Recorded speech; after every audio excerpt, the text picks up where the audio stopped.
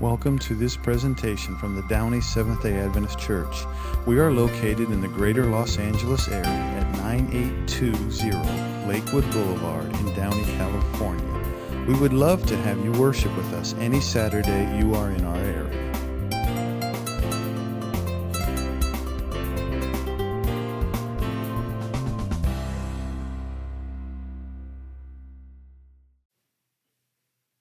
Good morning, everybody. Merry Christmas. You know, out of all of the, I think is it 15 or 16 years I've been a pastor, I've only experienced Christmas twice on Sabbath. So this is something new. I am very excited for this day. We're going to be trying a couple of things. Today it's going to be requiring a little bit of audience participation. Is that okay? Yeah. Okay, a couple of you are okay with that. All right, so before we begin, I want to make sure, as you were coming in, did you all get a 3x5 card? Okay, if you did not, Brother Tomas, he has cards, and if you need a pen, if you absolutely need a pen, please make sure you get that, because I want you to write a couple things down, not now, but later. And also, we're going to be participating in communion today, so we got a lot to do, and I'm so grateful, and thank you as well. It just warms my heart as a pastor that, number one, you're all here when you could easily be in bed, especially on a nice rainy day. Is there anything better than just lying down in your nice bed with a blanket on top of you and your nice pillow? Hopefully it's a nice pillow. One of the most comfortable things that I know that I can experience. But yet, you're all here. Bless you. For those of you who are joining us today, maybe you're watching from your bed. I'm going to consider yourself, I'm a little jealous of you right now.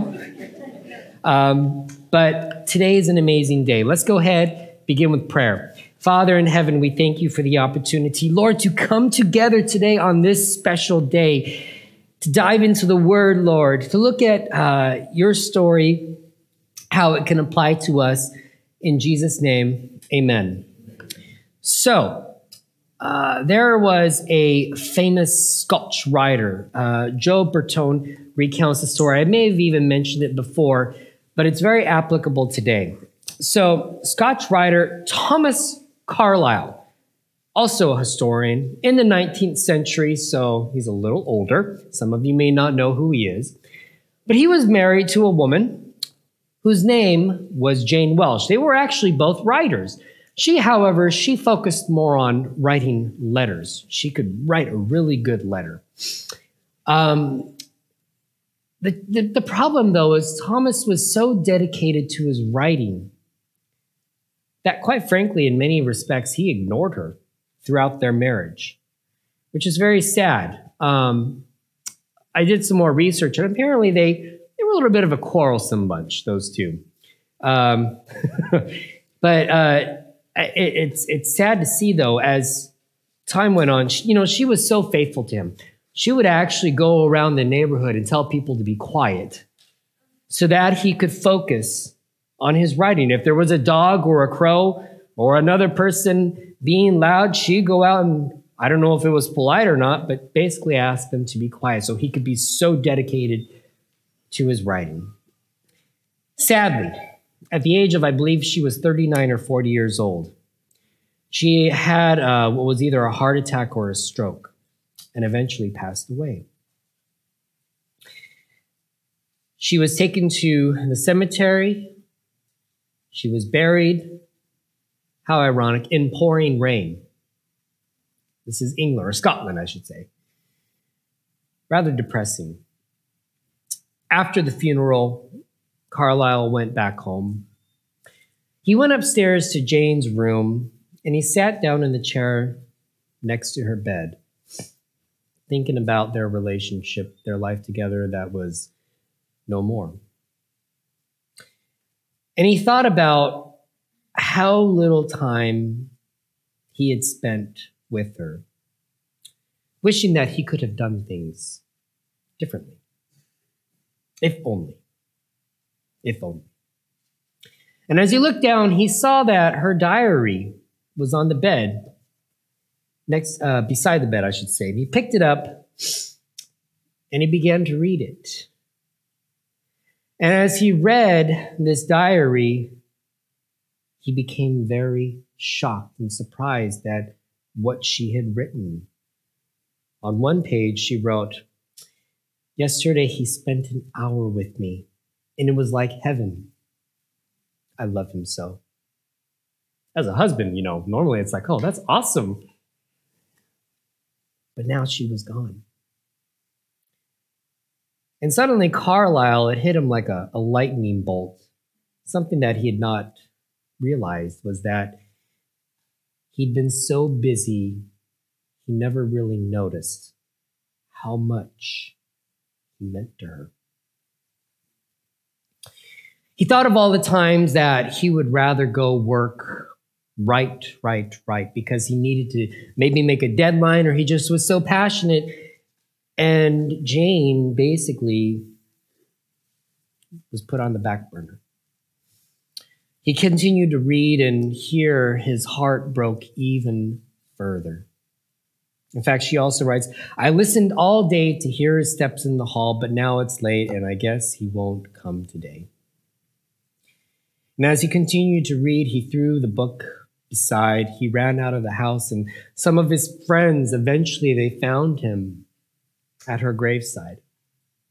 And when they came upon him, they realized that he had been crying, tears simply just rolling down his cheeks.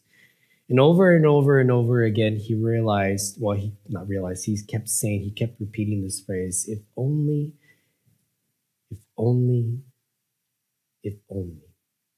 If only I had known. If only. It's too late. Jane was gone.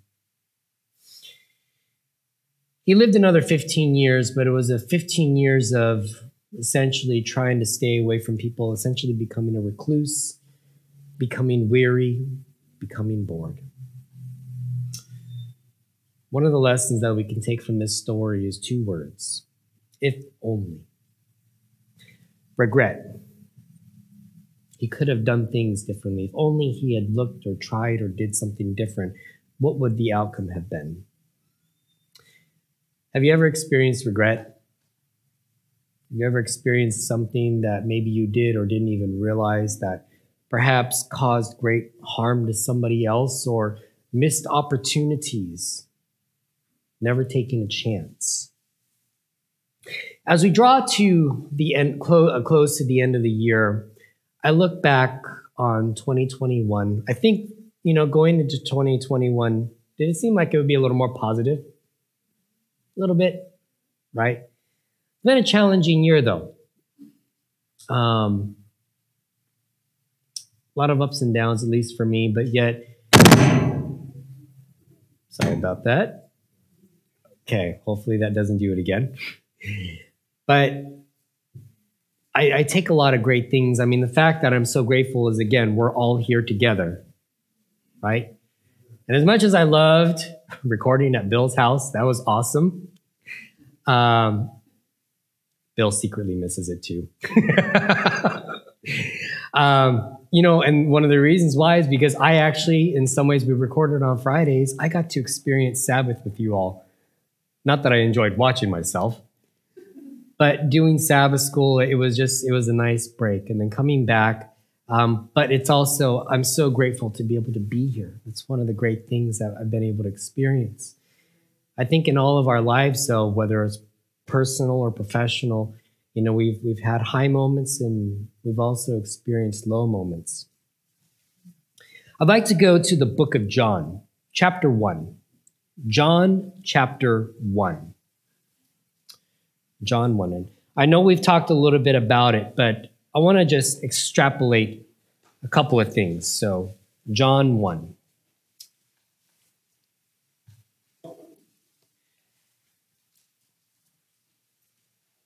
I hear a few more pages turning.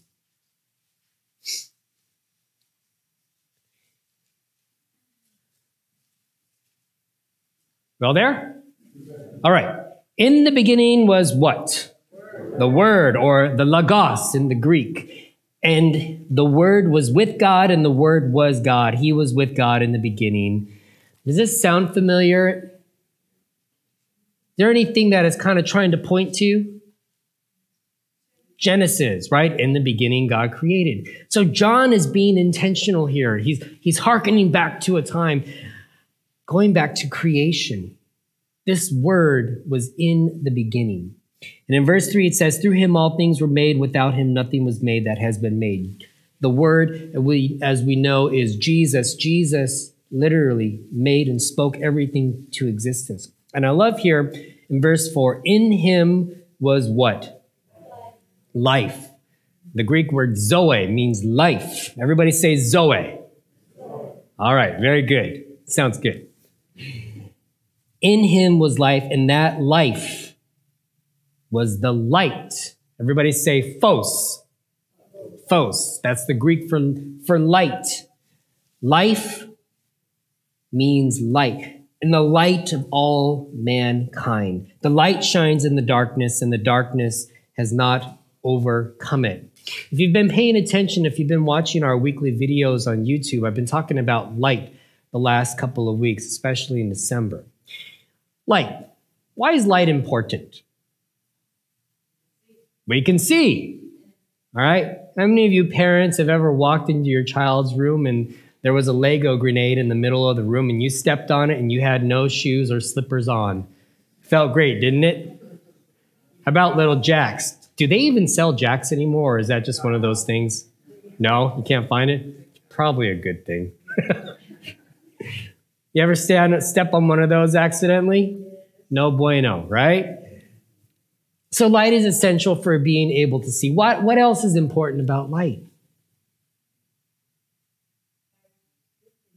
It's good for our health. Get a little vitamin D, right? Doctors tell me. And what? And it makes the plants grow. So light is essential for life. And I think there's a lot of things that we can take from this, in that Jesus, he is the life, but yet he's also the light. And so Jesus can shed light, can show the path, but literally in Jesus, there is life. Amen? So light is necessary for health. It actually helps us to know when to go to bed, or when we should go to bed, not that we necessarily go to bed. But the light also exposes and reveals what's behind the darkness. Shows how we can avoid. When we're driving or when we're walking, avoiding that pothole, that rock, or that branch that's about to whack you in the face. And so John is talking about Jesus as the light. And so in John 1 verse 6, there was a man sent from God whose name was John. Now, 2 weeks ago, we talked about Elizabeth and Zechariah. This was the same John. John was Jesus' cousin, and he was sent before to talk about and show and share that Jesus is coming. And he came as a witness testifying concerning that light, so that through him all might believe. In verse 8, he says, he himself was not the light. He came only as a witness to the light. I love it because when it connects to Luke chapter 1, we see here that there's this correlation. This isn't just some random act. It's helping the Bible to be able to, we can look at it as a source of strength and confidence. And in verse 9 here, it says, the true light that gives light to everyone was coming into the world. He was in the world, and though the world was made through him, the Word did not recognize him. One of the questions that I got to ask, is Jesus, who made everything and had been told that he was coming, yet the people couldn't understand or recognize him. Some of them did, but then some of them also didn't want him to come around. He came to that which was his own, but his own did not receive him. In verse 12, yet to all who did receive him, to those who believed in his name, he gave the right to become what? Children of God, children born not of natural descent nor of human decision or a husband's will, but born of God. We're not just somebody walking the earth. we have the opportunity to become the children of God, to be a son or a daughter of the great King of the world. And so Jesus enters this world, enters life as the light and brings light. In fact, in verse 14 now, okay, this is something I want to focus on. The Word became flesh and made his dwelling among us. We've seen his glory, the glory of the one and only Son who came from the Father, full of what? Grace and truth. When I think about glory, I just think about this majestic entrance full of fireworks and flames, even though it wasn't like that, but yet Jesus comes in glory. And actually, Jesus' existence here on earth was started out very humbly, right? Jesus wasn't born at the Ritz-Carlton or Cedar Sinai, and laid in a manger. Not very high profile. And I love this because nobody could ever say that they have an excuse. God comes into the world at the lowest level possible, full of humility. And yet, kind of going back, we see that Jesus was misunderstood. He was rejected by his own people. This was not the way that Jesus was supposed to come into the world, because the kingdom was supposed to be here. He would take over and everything would be great. But that's not God. That's not God's plan.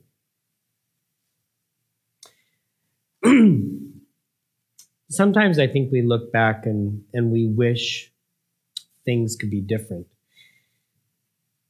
We expect things to go a certain way and they don't. Recognizing that we cannot change the past. Anybody ever tried to change the past and they were successful? No, you can't. But you can change how you move forward.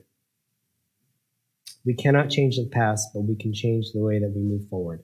And so one of the things I want you to do, you have your 3x5 card. I want you to write 2 things that I want you to surrender to God. What are 2 things maybe that in this last year that you have experienced that you'd like to give to God? Whatever it may be.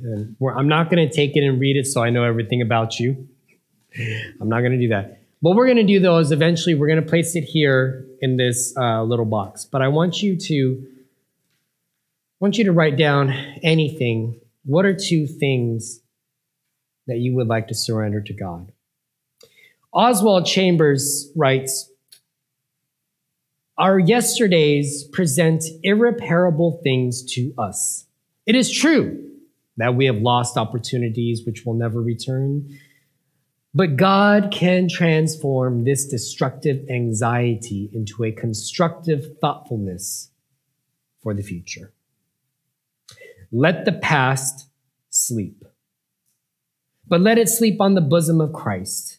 Leave the irreparable past in his hands and step out into the irresistible future with him." The beautiful thing is that right now, today, we can choose to say, okay, my past is my past. Number 1, let's learn from it of what not to do in the future. But know that there is hope and confidence in God moving forward. Now, it doesn't necessarily mean that everything's going to be easy after that, though. Because sometimes our past tends to catch up with us. But it doesn't have to define us. In Christ, we can become God's children and have a new life in Christ.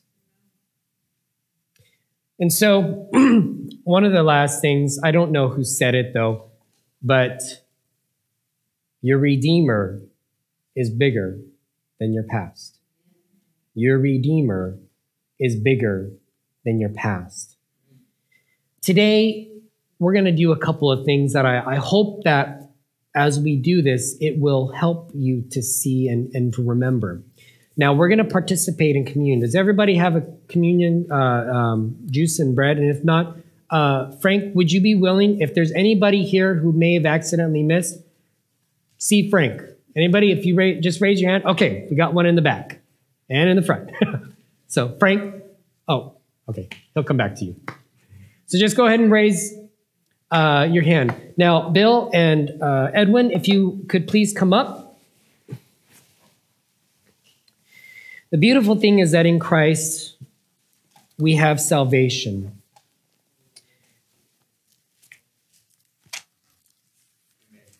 And in 1 Corinthians chapter 15, Paul writes to the Corinthians that, hey, let's look at this and see what it truly is meant to be. So I'd like to take a moment. Bill and Edwin, they're going to pray for the bread and the juice. And then from there, we'll continue on with our service. Do you guys have? Okay. All right. So go ahead. Begin. Let's pray. Our Heavenly Father, this morning we come in your presence, and we are coming to celebrate the Holy Supper. We remember that you sent your Holy Son to seek and save us, and he paid our debts, suffering in the cross. Today we remember that the bread is symbol of his body that was crushed for us. Father, we ask your blessing upon this bread that we partake this morning. We ask this blessing in the name of Jesus Christ. Amen. Heavenly Father, as we pray this morning for the cup, which represents your blood, your precious blood, your unblemished blood, your perfect blood that didn't deserve to carry our sins, Lord. Lord, we just ask that you help us remember the gift that's been given to us. And we just ask that you help us to live our lives as we strive to be a little bit more like you and a little bit more perfect and unblemished. We'll never get there, but we try to be more like you, Lord. Be with us now. In Jesus' name, amen. As we are about to partake in these emblems, I think about the fact that, kind of going back to the scriptures that we just read, Jesus being the life, the Zoe. Here, his life, when we look at the cross, his life beaten and broken. We find accounts in the Gospels all talking about how that Jesus and the disciples came together. They shared a meal. And when the bread had been distributed, or Jesus, he took the bread and he said, "This is my body, which is for you. Do this in remembrance of me."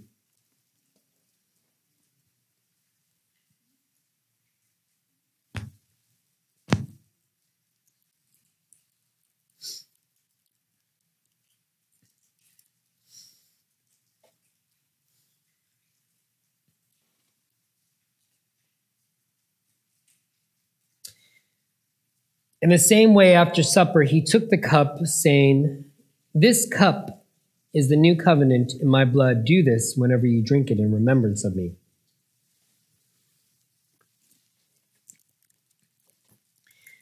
By eating the bread and drinking of the juice, it represents Jesus' life, death.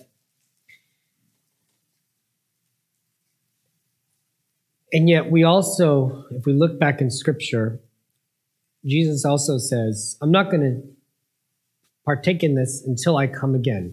And there's a promise of a future hope that Jesus is coming soon. Amen? But until that day, let us go forward with grace and courage. Now, I want to make this practical. So I want you to take your 3x5 cards. What I would like to do now, we're going to do something. I'd like to call Laura and Travis on to help out. What I would like you to do, don't come up all at once. Maybe let's kind of start from the front. And if we can, let's do this by families or by couples. I want you to come forward. I want you to place your 3x5 cards here in this box. And then I want you to take one of these. Please work. Oh, my Lord. All right. That's why I have a backup to the backup. Take one of these, and I want you as a symbol for your family together today here on this Christmas. Come together, and I want you to light the candle as a reminder of the light that has come into this world and overcome the darkness.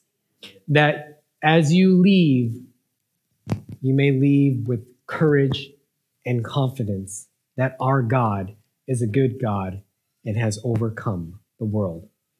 So let's start from the beginning, maybe start from the front and just make your way. And by the way, this is optional, okay? We don't want to make you have to do this. If we can, though, let's move in to the middle, and then when you go back on the outside, okay?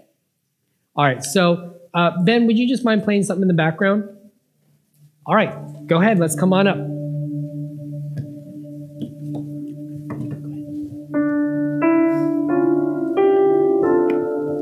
Travis, go ahead and just come back here. Yeah.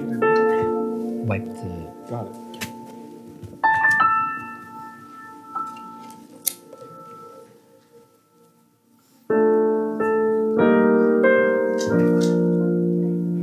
Just go ahead, yeah.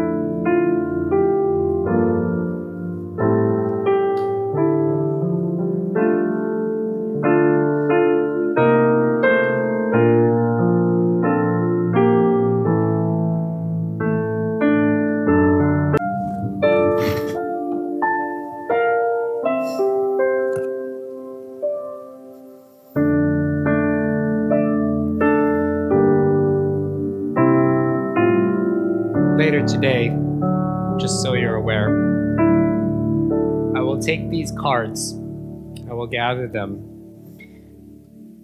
and I will burn them symbolically, in that it's going to the light, and that Jesus has your concerns, and will take care of them. Light. It's necessary for life and knowing where to go. May you be drawn to the light. May you seek the light. May you desire the light. May you be bathed in the light, that you may have life. God, 2021, what a year. There's been tremendous growth. There's been tremendous challenges. And through it all, Lord, you have been with us. And so, Lord, while this is our final gathering as a church for this year, until we meet again next week, keep us safe. But as we head into 22, Lord. Open our eyes. Give us a yearning and a desire to know what you're calling us to in terms of for ministry, but also in our personal lives. I pray that you will bless this church, Lord. Bless its families. Comfort, guide, mold, shape us to be the disciples you have called us to be. And Lord, may we reflect you. Thank you, Lord, for this awesome community, Lord. I am so grateful and blessed for the people that I have the joy and opportunity to work with side by side. And Lord, it is our greatest desire that you be present and draw people here to this place, that they may know who you are and have the same joy and desire that we've been able to experience, and that they too as well will continue to share with others. So until that day that you come, Lord, we ask that may the Lord bless you and keep you. May the Lord make his face shine on you and be gracious to you. The Lord turn his face towards you and give you peace. Amen. Amen. All right. Let us take one moment. We'll have Ethan come up. He's going to share something, and then he'll have the closing prayer. And before you take off, we have these candles here. If you would like to, as a family, come back and grab the candle that you lit, or somewhere close by to it, please feel free. Your candle is for you, so go ahead and take it, not only as a memorial and maybe during times of hardship or good, to thank the Lord, light this candle. May the Lord bless, lead, and guide you. I love you all. My wife sends her greetings as well. Thank you.